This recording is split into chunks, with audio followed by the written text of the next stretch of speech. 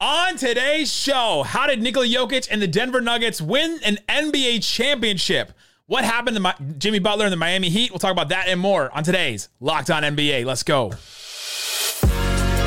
You are Locked On NBA, your daily NBA podcast. Part of the Locked On Podcast Network, your team every day. And welcome. You are locked on to the NBA. My name is Nick Angstead, host of the Locked On Mavericks podcast. Thanks for being part of the show, making Locked On NBA your first listen every day. Be an everydayer. Subscribe or follow for free. Just search Locked On NBA wherever you get your podcast or on YouTube. The best way you can help us grow the show is to listen every day and to comment anything below. Comment below. At the beginning of the playoffs, did you believe the Denver Nuggets could win an NBA championship? I would love to know that. Today's episode is brought to you by Game Time. Download the Game Time app, create an account, and use the code LOCKEDONNBA for $20 off your first purchase. Last-minute tickets, lowest price guaranteed. And joining me, I would say as always, as I normally do, but I won't. Hayes from Locked On Bulls. What you got for me, Hayes? Hey, man, I'm glad to be here. This game tonight, this was an amazing game to watch. It was a great way to finish the final series. And if Miami Heat had played this intense, they probably wouldn't be going home right now.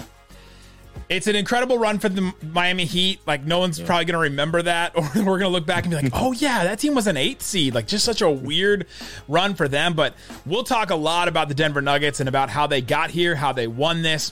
We'll talk about how Jokic came up just so clutch in this game. What an incredible game, Game 5. We'll talk about that. And then we'll get into a little bit of buy or sell. Get into a little buy or sell a little bit later, where we'll buy or sell things about Fred VanVleet. He may become a free agent. He's going to decline his player option. Monty Williams has a press conference tomorrow with the Pistons. Jerry West saying some things on Paul George's podcast. So we'll talk about all that. Let's get into that. But before we do, let's start with this. The Denver Nuggets are NBA champions, and it's been an up and down and then back up season for the Denver Nuggets when they actually just an up coast and then keep going up season for them, really, because they secured the number 1 seed a long time ago. Then they kind of coasted for a little while, and I think a lot of people decided that, hey, that team, the one that I'm watching or the team that I'm seeing, Matt Moore talks about this a lot, Locked On Nuggets and Locked On NBA host. He said, man, like, I'm never going to look at March basketball the same again. Like, I'm never going to take March basketball, what the Nuggets are doing, what the Heat were doing in March basketball. You just can't translate it to this stage, to what you're doing in the NBA Finals. And the Denver Nuggets just had, like, everything went wrong for them in certain ways, and they were able to overcome a bunch of stuff in this game. And, like, they were just tested over the course of this whole run.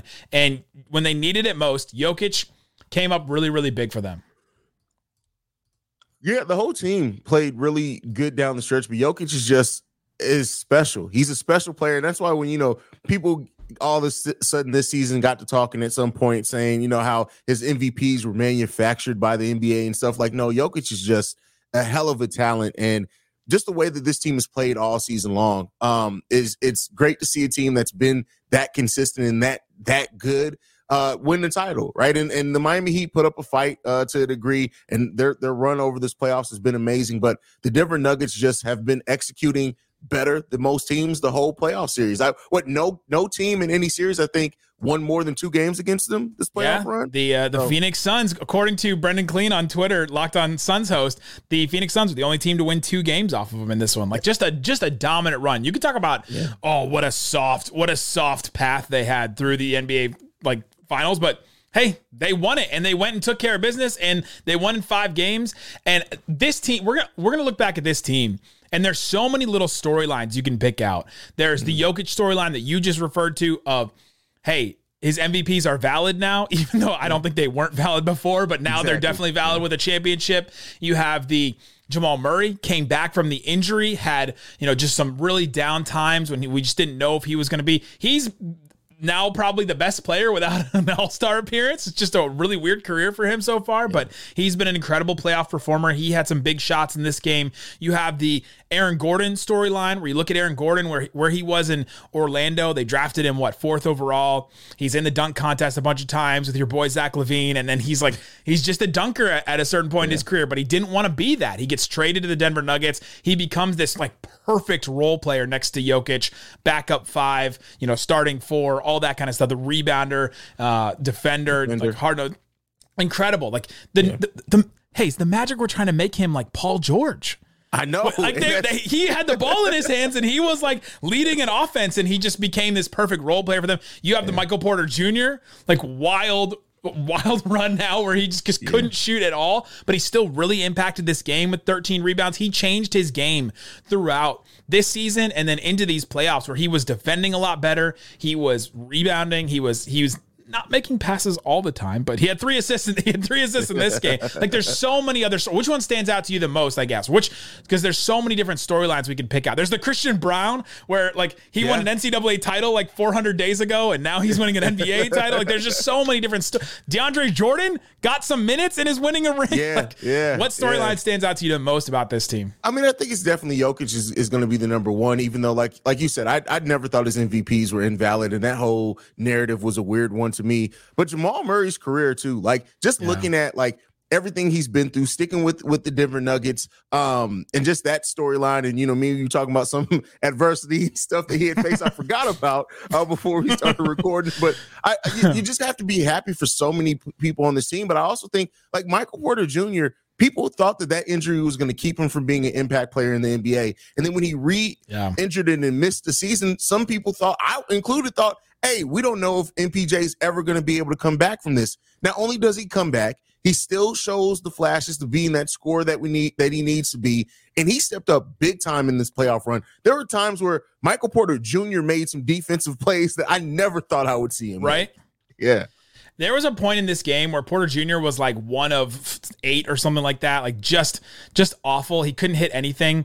And to see him like grab a rebound, to see him get a good defensive stop in some ways, like to see him do that, it was just a complete 180 of his draft profile. Like when he came out in the draft, when they picked him, it was, well, he's an amazing shooter, like just one of the best shots you could ever imagine, you could ever see. He's such a good shooter. Doesn't really do a whole lot else, but he's going to be an incredible shooter. Like that was the profile for him coming out. And then now to have him just add a couple more things to his game. They had that whole saga where, he didn't close a couple of games in these finals and ended up closing this one. He was able to earn Michael Malone's respect back. And a lot of players, if they were that highly touted, if they were drafted a little bit lower, had the injuries. We haven't really mentioned the injuries that Michael Porter Jr. went through too, had those injuries and then, had their confidence shot in the finals with missing shots and then Michael Malone not playing him. Like they would have folded, and Michael Porter Jr. didn't and was able to still impact this game. That was incredible. KCP had a wrist injury in the third quarter. He had a right wrist sprain and he was questionable to return according to the team at the end of the third quarter. He ends up coming back in the middle of the fourth quarter, hits 2 huge clutch free throws with 24 seconds left after Miami fouled and they didn't really need to. We'll break down some of that a little bit later. But he now wins a second championship, which is awesome for him. Just one of the best role players in the NBA at that point. It's just, you can go down the Bruce Brown route too. Like I want to go through all these players because I just think that there's so many different. Bruce Brown came into the NBA and he was with the Pistons. He didn't really have a shot, but he could do some other stuff. And then he talks about how he went and learned actually how to be a guard and learn how to be like a point guard and learn how to be a productive player and learn how to shoot. And he just became such an important part. He closed a bunch of those games. Those 2 games I mentioned that Porter Jr. didn't close, Bruce Brown did in this. And he turned himself into a really, really good role player. Michael Malone, we can go through his whole thing where how many years in Denver? How many different times was he like, oh, is Michael Malone on the hot seat for Denver? And now he's an NBA championship coach, which we've learned over the last couple of weeks may not mean a lot for job security anymore, but he's won an NBA championship now, which is an incredible feat.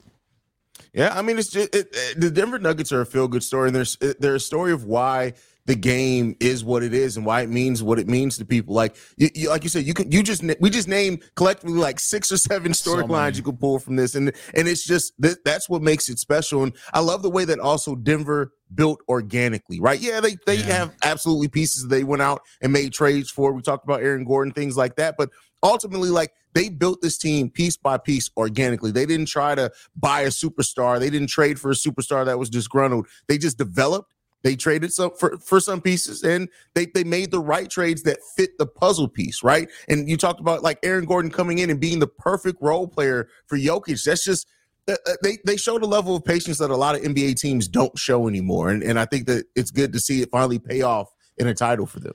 Coming up, how do we get here in Game 5? How did the Nuggets close it out? What happened to Miami Heat and Jimmy Butler? We'll break that all down coming up.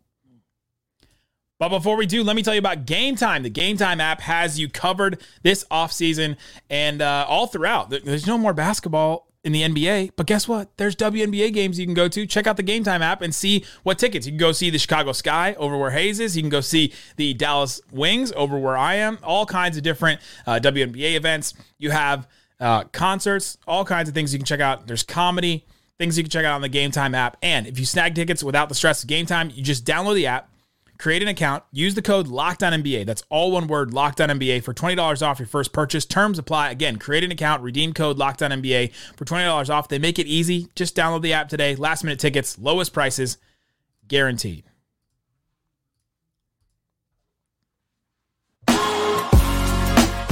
Thanks, everybody, for hanging out with us on Locked On NBA, making us part of your day, being an everydayer. We appreciate you. We will be hosting a NBA mock draft special. I made a pick. You made a pick? No, you didn't make a pick for the Bulls, Hayes. No, I didn't make them.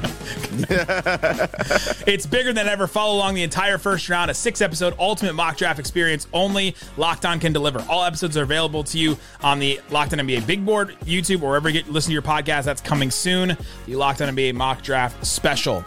All right, Hayes, let's get into this game. So the Denver Nuggets win 94-89. Not a final score we're used to in 2023 NBA circles.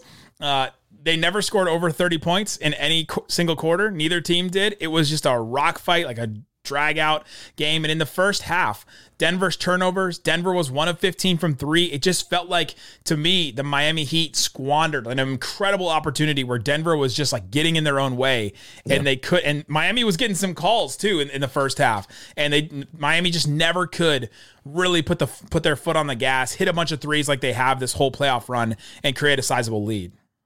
Yeah, this was a game that it seemed like the moment was getting to the Denver Nuggets players. They were taking bad shots early.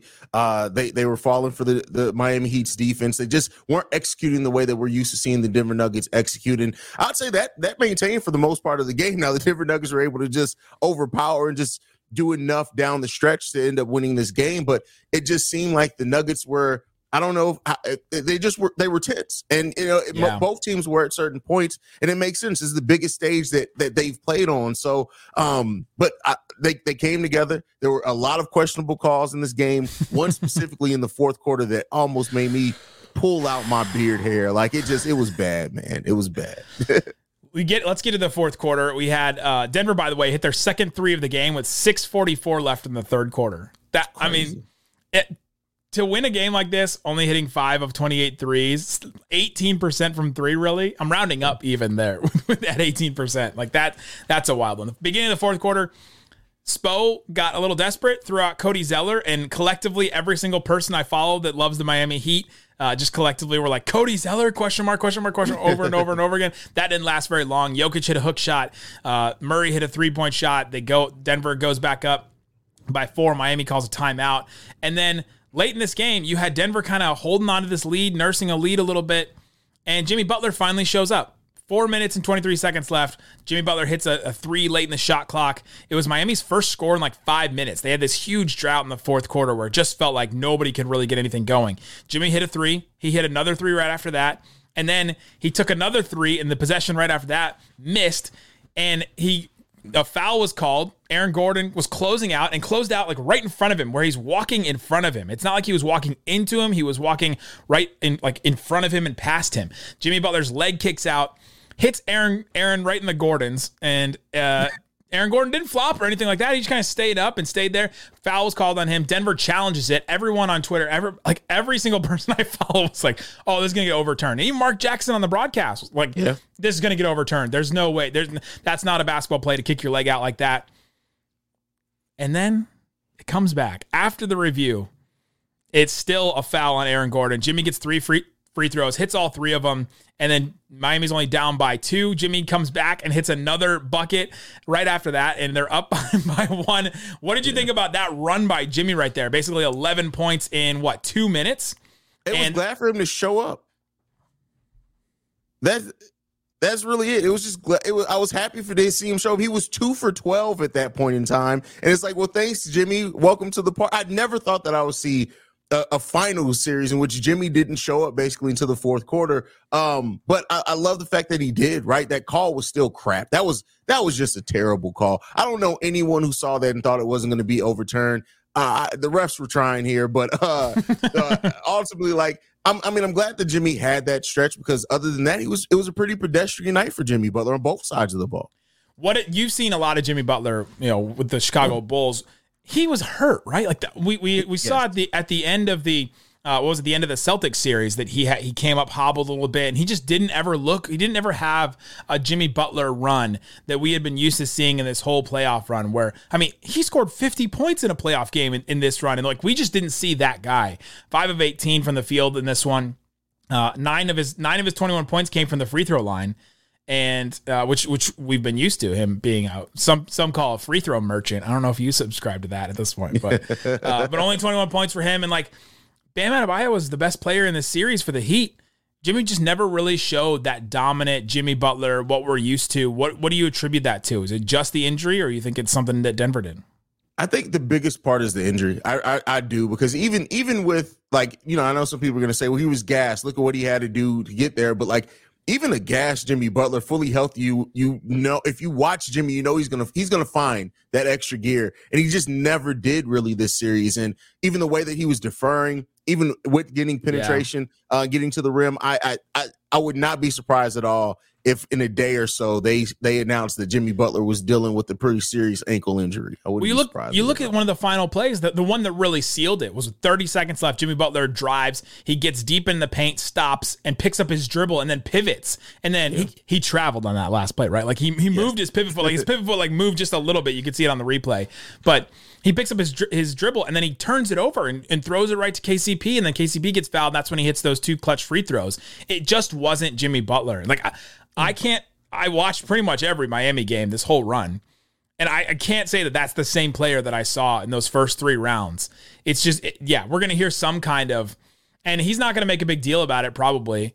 We're not going to see some kind of LeBron report where Jimmy Butler comes out and is like, he's walking out in a boot and at the presser afterwards. But I think there's going to be something, because I just can't believe that that's how he would go out playing that well. And you do have to give credit to Aaron Gordon, though, because he's huge. And it's really hard to score around Aaron Gordon. And even that last 3 that Jimmy tried to take with 14 seconds left to try and tie the game, he's taking it over Aaron Gordon. It was just really, really hard to do, because the man can jump. If we can agree on one thing, Aaron Gordon can jump.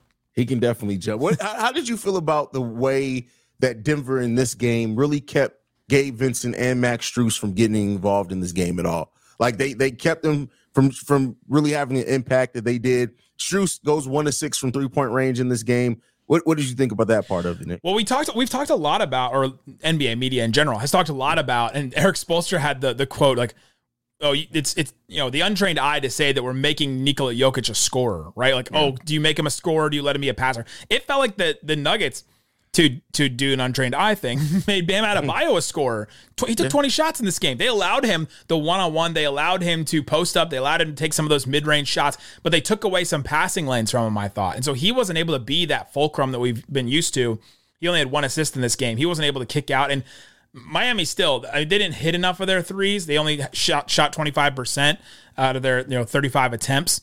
But that's still not enough threes. They just had to play a numbers game against this team. It's kind of the same. I've been saying this the whole time. It's the same as what the Mavericks had last year in their playoff run. You just have this number. You got to hit 43. You got to take 43s every single time, or else you're just not going to have enough, because you need that variance. You need that just what if? What if somebody goes off? What if somebody hits 8 threes? Or what if somebody hits 5 threes? Kyle Lowry hit 4, but like you said, Gabe Vincent, 0 of 4. Caleb Martin, 0 of 4 in this one, and Max Strus, 1 of 6 in this one. Like, they're just not going to win games if all 3 of those guys are not hitting their threes. And I think some of it is because of what Denver is able to do, staying home and not doubling up on anybody. They didn't have to double anybody because Aaron Gordon was doing a great job on Jimmy. Jimmy wasn't right, like we said. Bam Adebayo was on was guarded by Jokic, and Jokic did a fine job, and they didn't have to double on anybody. They just stayed home, and they're like, all right, we're just going to stay home, and nobody's going to take or make as many threes as they should. Yeah, just great executed game by Denver, and Coach Malone. Like we got to give it up to him as well. Yeah. Like just how he's able to have these guys ready. The adjustments that he's made over the course of this playoff series, not as much in this game. The game plan just kind of worked eventually, but like it's just such a well orchestrated team, a well-oiled machine, I guess I should say. And I'm a little bit jealous that we don't have that down in Chicago. That's all I'm gonna say. Wow. Who are you talking to right now? Over here in Dallas. All right, coming up, let's play a little game of buy or sell. We're going to talk about Fred VanVleet declining his option. We'll talk about Monty Williams with the Detroit Pistons. We'll talk about Jerry West a little bit. We'll talk about that, all that coming up.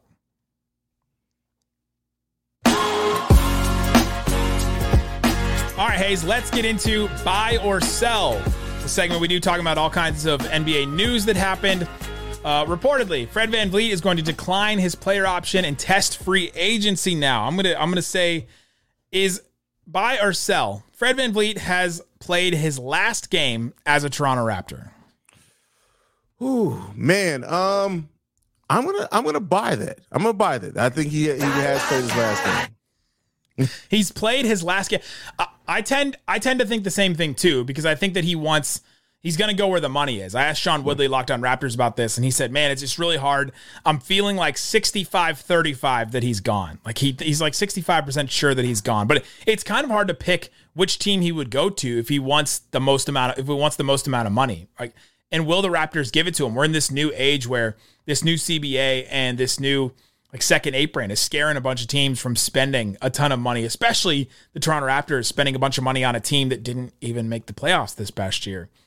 To pay Pascal Siakam $37 and to have Gary Trent Jr. that could become a free agent, and OG Anunoby making $18 and he could be a free agent next year, and Scotty Barnes' his deal is going to come up in about 2 years. To pay all these guys this amount of money is going to be tough for them. And so how much do they give Fred VanVleet, and can he get more from some of these teams that just have a bunch to spend? The Houston Rockets have been reportedly linked to James Harden. They were linked to Kyrie Irving recently. Yeah. Fred VanVleet would be the third one in line, I would think, if they're going down the list. Like, hey, we're not getting Harden. He's staying with the Sixers. We're probably not getting Kyrie Irving because he's staying with the Mavericks.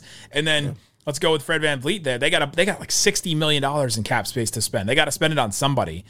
The other one that's sneaky to me is the San Antonio Spurs.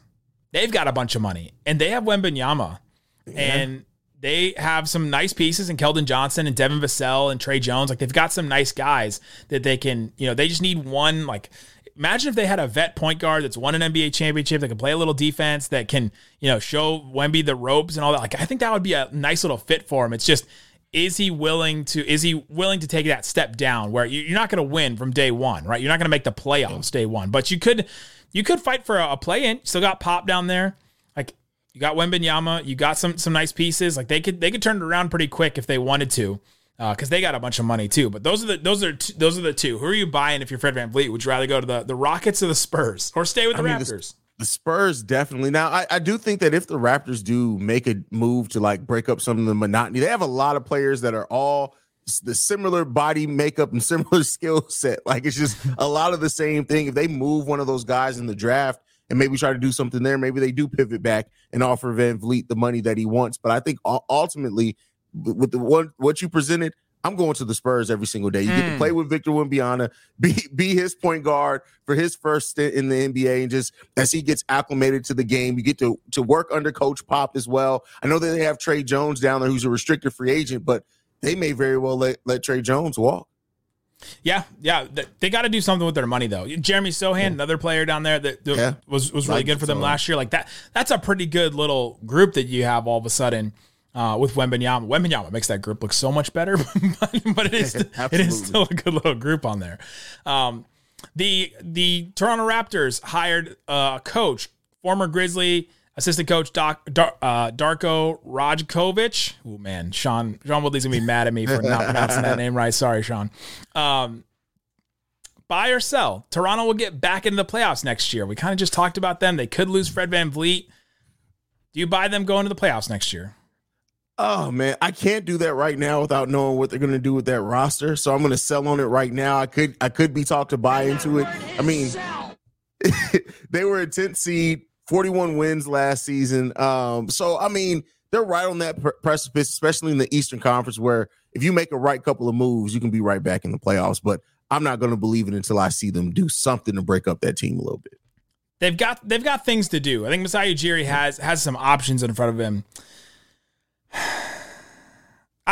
I'm falling back. I'm going to buy. Okay. I'm going to buy. I'm back in because I thought at the beginning of last season, I looked at this Raptors team and said, man, if they can put it all together, if they stay healthy and all, I think they can be the 4th seed in the East. I was such a believer in this team. I thought that they could put it all together. They had a lot of, the year before, they were a little disappointing, but they had a bunch of injuries. And then this past year, just all went to, Canada. Like it all went terribly for them at this point. And so what do they do with Fred VanVleet? If they bring him back, maybe they bring Gary Trent Jr. back too. New coach, Nick Nurse, it seemed like his voice had lost a lot of emphasis or lost a lot of, it just lost some oomph there for them. And so maybe they get a new voice in there. Maybe that changes some things up. It seems like Coach Darko is going to be a very player-friendly coach, and he's going to come in and connect with all these players. Maybe that's something that they really need. And then the real question, I guess, is can Scotty Barnes take another step forward? If Scotty Barnes takes a leap forward, maybe the one that we expected this year, maybe it happens next year instead. I think that's the real key for them is can they get, because Pascal Siakam's like he's like flirting with All NBA. I think I picked him on my ballot this year for All NBA, but he's not like a superstar player. But Scotty Barnes has a chance to become that. He could step into that next role, and if he does, then all of a sudden you've got something there because you've got Scotty Barnes with Siakam with OG, and then maybe Fred VanVleet if he comes back. Like that's something, but they don't have something right now. They just have some stuff. Yeah, they got a lot of pieces, and they just need something to bring it all together. And I think also, they made a midseason trade for Jakob Poeltl, who they want to bring him back as well. So a full season with him, if they do bring VanVleet back as well, maybe that's enough to get them into that playoff. But like I said, I just got to see it. I got to see it before I'm ready to believe it, especially with the Raptors, man. The Detroit Pistons head coach Monty Williams will hold his press conference in Detroit on Tuesday. According to Mark Stein, I was listening to his pod today. Monty Williams turned down the Pistons offer twice before the Pistons came back with that huge 6-year, $78 million deal that could reach all the way to $100 million, which seemed pretty desperate from the Pistons. Do you buy or sell that Monty Williams will last the entirety of that 6-year contract? I'm going to sell that just off the strength that we don't see that happen a lot, right? Like it's just sell. Like you just don't see a coach last that long in the modern NBA. No. And that's a young roster too. Like I think that, if something does happen, they're going to try to, make the coach the scapegoat again. I think he's going to get most of the contract, though. I think he's going to get over half that contract, but I just don't see him staying there the whole length of the contract. Yeah, the odds are really against this. The other thing, not just you focused on the team side of it. I'll focus on if I'm a person that was a coach, had a job. Let's just say I'm a person like you that has a job. Actually, maybe if you're listening to this during the day, maybe you don't have a job. So respect. I have a job, and all of a sudden I lose that job or I leave that job or I decide to, all right, I'm going to take some time off here. And I have the means to take some time off. And then all of a sudden I get offered a different job and I turn that job down. And then they come back and are like, what about that? And I turn it down again. Do I really want this job? Yeah. Like, do I really want to do that? Spending time with my family sounded really good for a little while there.